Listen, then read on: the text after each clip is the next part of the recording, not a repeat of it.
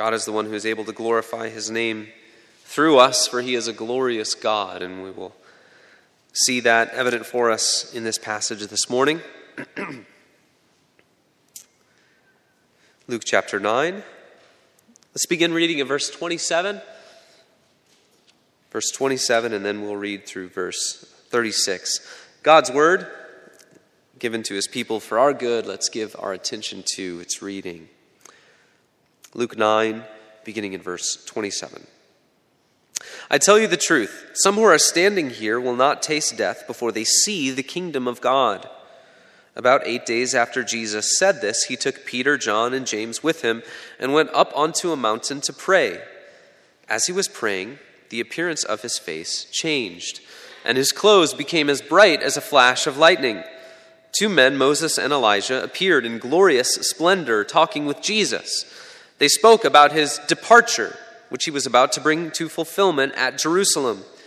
Peter and his companions were very sleepy, but when they became fully awake, they saw his glory and the 2 men standing with him.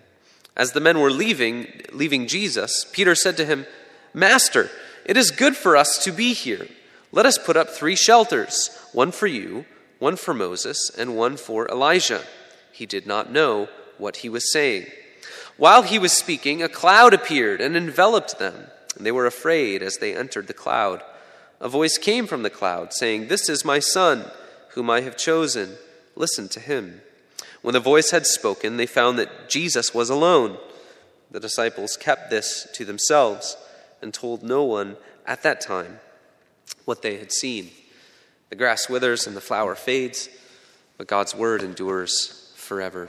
Amen.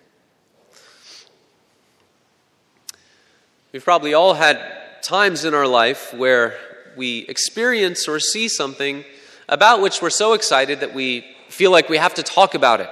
We have to tell someone about it.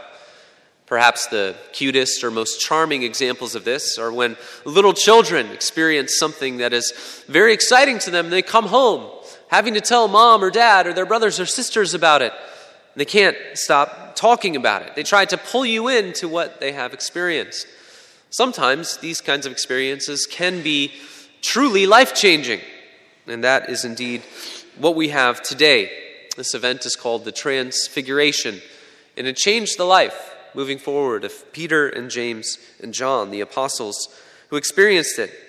The importance of the Transfiguration is hard to overstate, because as these 3 apostles carried the saving message of Jesus throughout the world, they would talk about this. They would talk about this event again and again. Someone might ask Peter, "How do you know that Jesus is the Son of God?" And Peter would say, "Because I saw his glory." Listen to how he talks about the Transfiguration in one of his letters, 2 Peter chapter 1. And he's talking about why the gospel is true, why Jesus really is who he claimed to be. 2 Peter 1, verse 16, Peter says, "For we did not follow cleverly devised myths when we made known to you the power and coming of our Lord Jesus Christ, but we were eyewitnesses of his majesty." And he goes on to talk about how he heard a voice from heaven saying, "This is my beloved Son, with whom I am well pleased." He's talking about the Transfiguration. So Peter would give credence, he lent credence to the truthfulness of his gospel through this event, the Transfiguration. It shaped his life. We read that the 3 apostles who see this are able to see his glory. They were able to witness the glorious Jesus. What does the glory of Jesus mean? What does the glory of Jesus teach us? That is what we are aiming to consider today. We will see 3 things. We will see that the glorious Jesus is our freedom. The glorious Jesus is our freedom. We will see that the glorious Jesus is Scripture's fulfillment. And we will see that the glorious Jesus is God's final word. Freedom, fulfillment, and God's final word. First, then, the glorious Jesus is our freedom. We pick up in verse 27. This was the last verse of the passage from last week, but Luke ties verse 27 together with this passage. We read he intentionally does that.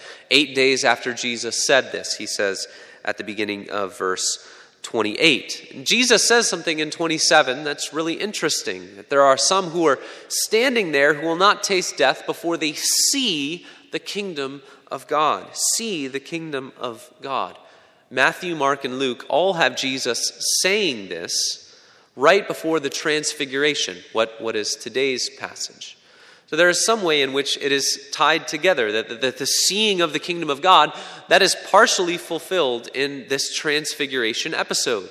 Peter, James, and John are three examples of those who see the kingdom of God in its power, the glory of the kingdom of God with their eyes. There are a few different episodes in Jesus' life that visually testify to who he is. The transfiguration is one. There is the empty tomb scene later on in Luke, and there is also the ascension, these different times in the life of Jesus where there is this visual testimony to who he is. They testify to that truth. So it's not surprising that Luke would have this account in chapter 9, right? There are all these, it seems like every passage, Luke is addressing the question, who is Jesus? We have seen Herod ask that question and the people answering. We have seen Jesus ask that question to his closest disciples and Peter answering. In today's passage, we will see that God testifies to who Jesus is as well. So verse 27, then we see partially fulfilled in this transfiguration account. In verse 28, they go up to a mountain to pray, Jesus and these three apostles, Peter, James, and John. We're not told which mountain it is here in Luke. There's a couple of things, though, that we know biblically about mountains. There are places where you often go to meet with God. And there are also places that are isolated. It's a bit of a wilderness place, withdrawn from normal society. So it's withdrawn. It's a place where you go to meet with God. And as in other places of the Gospel of Luke, Jesus is praying when something significant happens. As he prays, his face changes in appearance and his robes become as bright as flashes of lightning. I didn't make the trip down to Carbondale a couple of weeks ago to see the eclipse. And I finally got around to watching some video footage of it this past week. And it really was quite amazing. And in some ways, deeply moving to see this event happen with the sun and the moon and darkness coming over various places within our own nation. And a lot of people were having emotions that were so intense that they could not verbalize what they were feeling. So I'm considering what's going on here. And I think that what it is people are reminded that in many ways, if you look at each individual on earth, we think about life and we feel very important to ourselves often, right? That's naturally what we feel. The world revolves around us. But it's in moments like that where you realize that the world really does not revolve around you. It makes you feel small. It makes you feel a bit vulnerable. If you worship the one true God, it's a reminder that he upholds the universe by the word of his power. Someone is making the earth go around the sun. Someone is moving the sun and the moon and the stars all in perfect harmony. It makes us feel small and fragile. Whatever you feel with the eclipse, I think that it probably pales in comparison to what was going on this mountain with the transfiguration. There are similarities, aren't there? The bright flashes of white light that we see were coming forth from Jesus. And as this happens, Jesus is found not to be alone, but he is accompanied by a couple of famous characters from the Old Testament. In verse 30, Luke uses a phrase that says, "Behold, two men." That would be a literal translation. Behold, two men.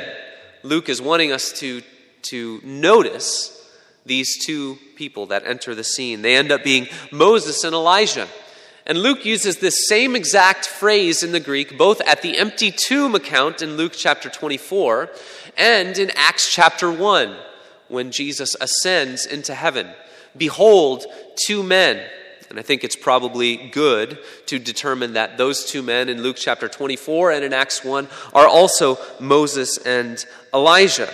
But why are they here? Why do Moses and Elijah show up? A few different reasons, and we'll talk about a couple of them this morning. But the first is to signify that the last days, or the end times, have come in Jesus Christ. The prophets would often talk about the blessedness of the last days, the redemption that God will bring at the end of the age. And Moses and Elijah really are thought of as the chief prophets.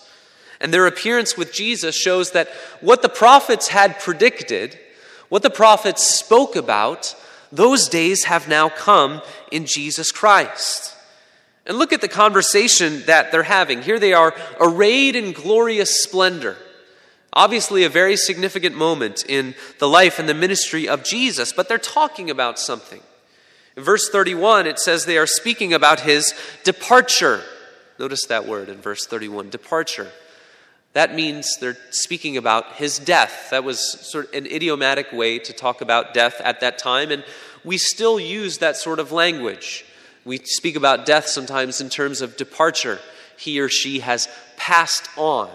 So they're talking about the death of Jesus. It's put front and center, and Jesus has begun to talk about his death with his disciples. So they're discussing it in now clearer ways. But we must notice also, it's something that we wouldn't notice in our translation, but we must take note of the word that Luke uses to speak of the departure. The Greek word is the word exodus. That's what he uses for departure. The Greek word that Luke uses is exodus. They were talking about the exodus of Jesus. So here we begin to see the significance of why in this account they're on the mountain, they're in the wilderness, they're meeting with God. Jesus' face is shining brightly, just like Moses' face would shine brightly when he met with God on Mount Sinai and in the wilderness. It all feels quite similar to the first Exodus, the Exodus in the Old Testament. And what is it that God did in the first Exodus? We could probably summarize it many different ways, but three thoughts this morning for what God did in the first Exodus. The first thing is he defeated evil. He defeated evil by sending plagues upon Egypt and upon Pharaoh. He defeated evil and showed that he was more powerful than the forces of evil. The second is he creates a people for himself, his chosen, that had been in Egypt enslaved. He brings them out. He creates them as a nation for himself. And then third, he gives them a place where they can worship him freely. He brings them to Mount Zion where they can worship and they can serve him. So defeat evil, create a people, and then give them the freedom to worship him. The Exodus is the salvation picture of the Old Testament. Luke does not use this word by chance. He's using it because he's wanting to show us something very specific. He wants to show us that what Jesus is doing is a new and a better Exodus. That's why he uses that word. In his life and through his death and resurrection, Jesus will defeat evil. This is what he has come to do, to loose the bonds of sin and death that have shackled humanity. He's not going to send plagues upon a particular nation or a particular ruler. He has come to do something deeper than that, to ultimately defeat evil.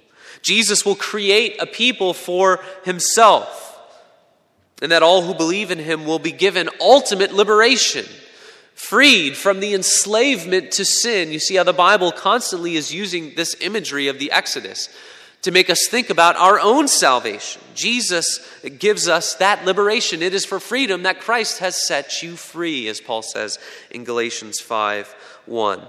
And he will lead his people so that they may worship him in spirit and in truth, not to an earthly Zion, not to an earthly temple, but to a heavenly and an eternal one. This is the work of Jesus, a better Exodus, setting his people free from the shackles of sin and death in order to grant us an eternal kingdom, an eternal inheritance that will never fade away. So, brothers and sisters, set your eyes fully, set your hearts fully on that hope. Jesus is our freedom. The glorious Jesus is our freedom, our exodus that has set us free. In him, the last days have come. The end times have come. It has been the last days since he came, and he lived and died and was raised again. The New Testament writers consider this. Since it is the last days, Paul writing so many years ago, already the last days when he was writing, the days are short, he would say. So how are we to live? If we have been liberated by Jesus, if he is our freedom, how are we then to live in this time? Since the days are short, we are to pursue godliness. We are to pursue a deeper faith. We are to pursue virtue in our lives, to see the way God has ordered the world and called us to live. We are to pursue knowledge, right? Growing in our understanding of the Word of God, always learning about what he has taught us, what he has proclaimed to us, learning self-control, faith, virtue, knowledge, self-control, godliness. That is the way we ought to live if we understand that Jesus is our freedom, if we understand the exodus that he has brought us into, the exodus that he has given to us, liberating us from the shackles of sin and death. We must realize that it teaches us about the value of his kingdom, that this life must serve the interests of the age to come, to set our eyes on Christ, to set our eyes on the treasures that are in heaven. But in order to accomplish all of this, Jesus must do so from a specific place on earth, Jerusalem, the earthly Jerusalem, so that he might show us that all of the things that the earthly Jerusalem points to are fulfilled in him. He is not only our freedom, Jesus is the Scripture's fulfillment. It's a bit odd, isn't it? In verse 32, we read that the apostles were sleeping. This is probably even much worse than being the family that drove down to Carbondale a couple of weeks ago with all of your young kids. You're wanting them to experience something that would be life-changing, and I'm sure there were families that did this. And they go down there, and their kids were so giddy and excited all the way down that when it finally comes time to see the eclipse, they're sleeping. It's much worse than that in today's passage. Peter, James, and John are sleeping. Some scholars have said that this, in a way, testifies to the truthfulness of the Christian message. Because if you were trying to create a myth that people would follow, you never would have portrayed the founders, the ones who went and established this religion out in the world, as such clumsy knuckleheads. Peter, James, and John, this great, wonderful occurrence of the transfiguration happening, and they're sleeping. The apostles are often clumsy, portrayed in this way, and that actually is, in a funny way, it testifies to the truthfulness of the Gospels. Once they literally wake up, though, they're scrambling to figure out what to do. And oftentimes when nobody knows what to do or what to say, Peter is the one who works up the courage or is overzealous enough to suggest something. So he suggests something to Jesus, and what he suggests shows that he knows his Bible, his Old Testament, but he has yet to clearly understand who Jesus is. Master, he says, it is good for us to be here. Let us set up 3 shelters. The end of this verse says that he did not know what he was saying. What is Peter suggesting? What he's suggesting comes from the book of Leviticus. He wants them to have an impromptu Sukkot festival, or the Feast of Booths, or Tabernacles, right there on the mountain. This was a harvest festival. When the year's crop had been brought in, Israel would celebrate what God had provided for them, and they would remember all that he had done. We read about this in Leviticus chapter 23, called, as I said, the Feast of Tabernacles, or the Feast of Booths. It was a way, really, to remember the Exodus, to celebrate God's bringing his people out of Egypt, his liberating them. Each Israelite family would build a temporary dwelling place, and perhaps you have seen this in the month of October. If you know that there is a Jewish family somewhere, they will have oftentimes a sort of impromptu shelter built outside of their house. Oftentimes now it's more decorative and has fruit sort of hanging from the top of it. They would build these temporary dwelling places to bring to mind the time when they did not have a permanent home, when God had brought them out of Egypt and they were wandering through the wilderness. And they were to be made out of special kinds of wood from trees that were considered the most glorious trees in all of Israel. And the glory of the tree using that wood for the shelter was supposed to remind them of the glory of God, to teach them that when they are without shelter, when they are without refuge, the glory of God is to be their covering. The glory of God is to cover and overshadow them.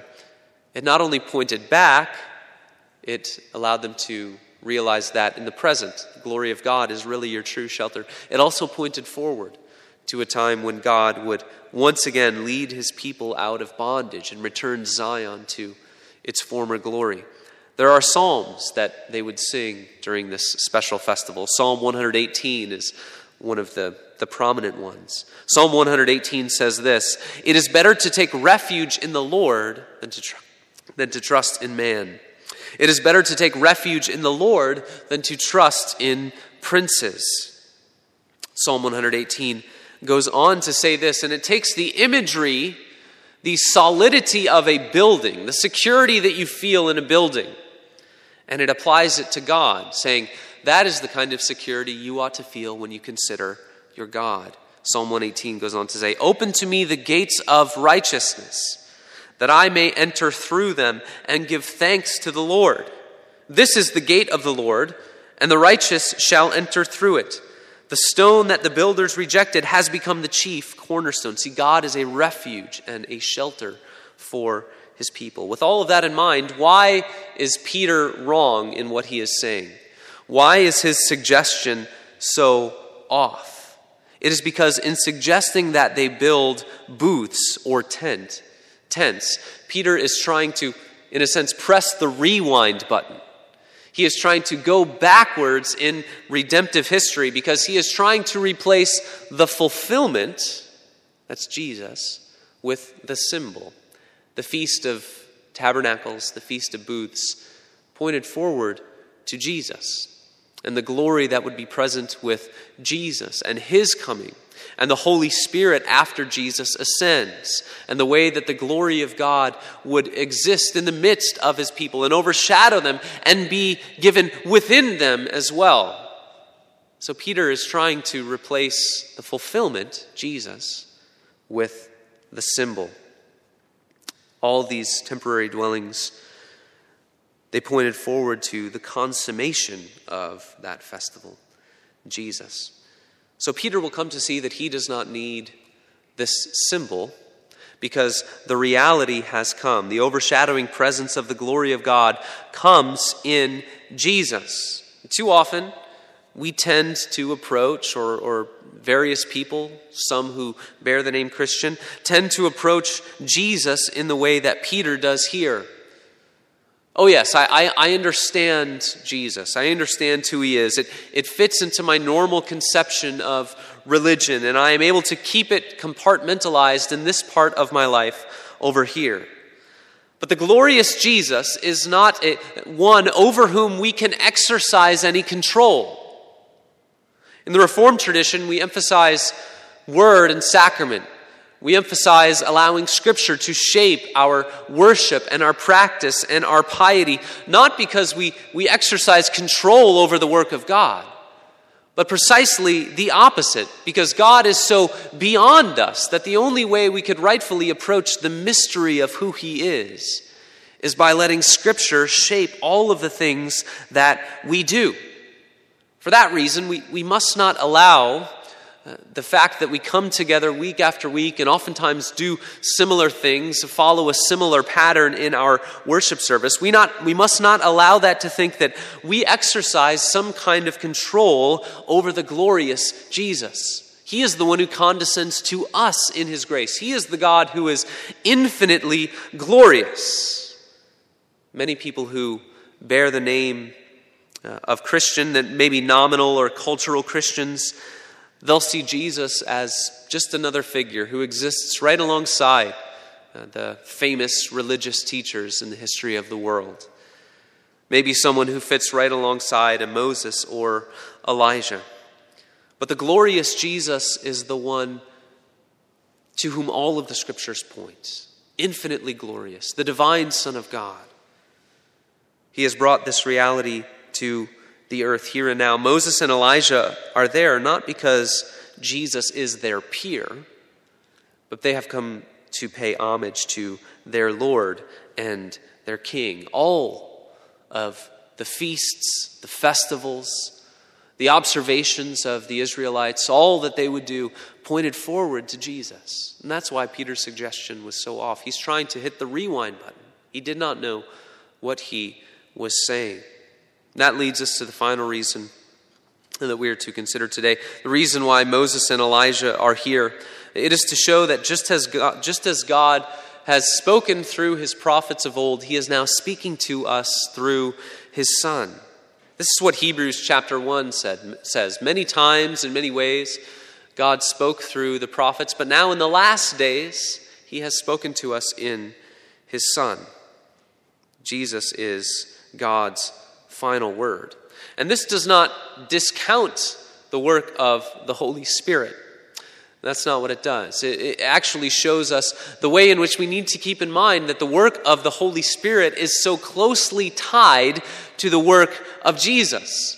And how working through the Word of God in our present day, what the Holy Spirit is doing is making the work of Jesus Christ true and real to people. And teaching about what Jesus has done and applying his benefits to us. Not only salvation, justification, God saying we're forgiven, but also sanctification, our ongoing pursuit of holiness in our lives. And we see the Holy Spirit in this passage when we see the overshadowing presence of God's glory. We have seen this at various places throughout the Scriptures. We have seen it in the glory cloud that was present at Mount Sinai and in the wilderness, the cloud that would lead God's people through the wilderness. We saw it in Genesis 1, the power of God that was hovering over the darkness of the deep.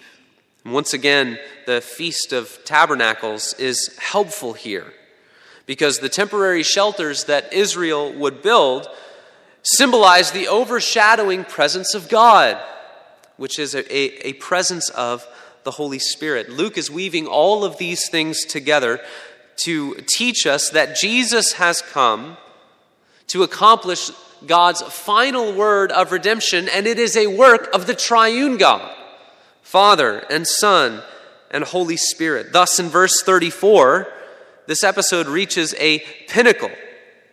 The very thing which Peter was wanting to symbolize in the building of that temporary shelter is now brought to reality as the glory of God condescends and overshadows him.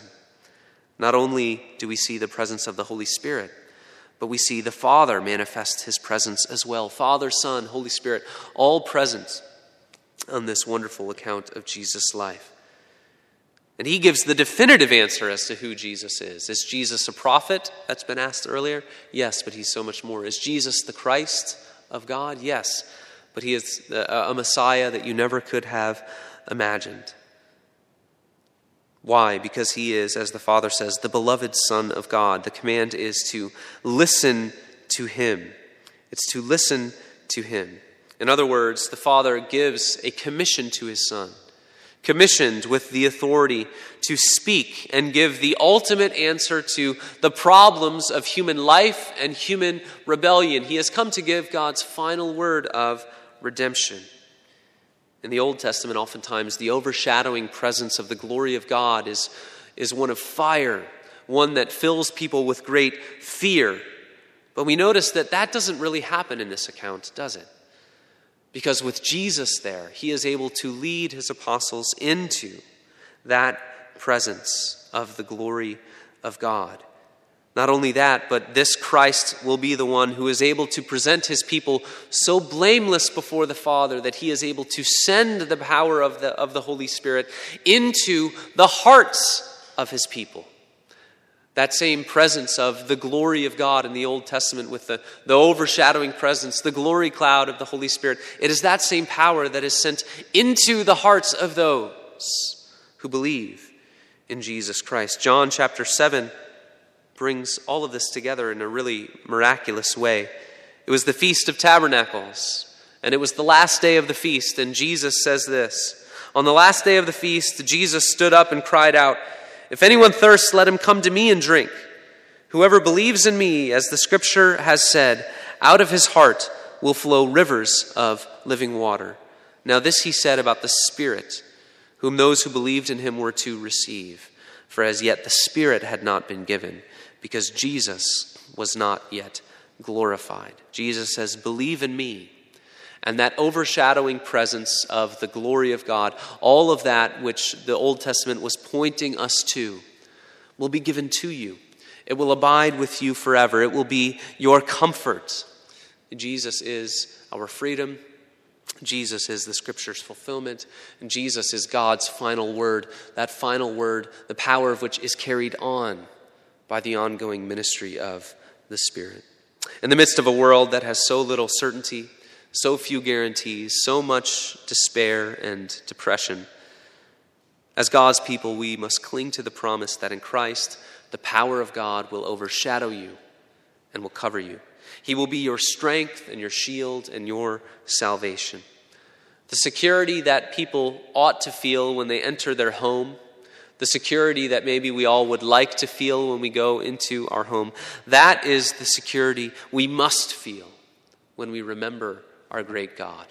Psalm 91 says this: "He who dwells in the shelter of the Most High will abide in the shadow of the Almighty. I will say to the Lord, my refuge and my fortress, my God in whom I trust. For he will deliver you from the snare of the fowler and from the deadly pestilence. He will overshadow you with his pinions, and under his wings you will find refuge. His faithfulness is a shield and a buckler." Let's pray. So God, we think of the glorious Jesus, whom on that mountain you showed as the King of Kings, as the rightful heir to the throne, the one who would ascend. And Father, we wish to crown him this morning in our lives and in our hearts. We know one day will come when the world will see, and every knee will bow, and every tongue will confess that Jesus Christ is Lord. But Father, we worship him as the King today, who is able to save us, who is able to sanctify us, who is able to send the Spirit into our hearts, that we might be filled with thankfulness and love to you and to our neighbor. Empower us unto those ends this morning. We pray in Jesus' name. Amen.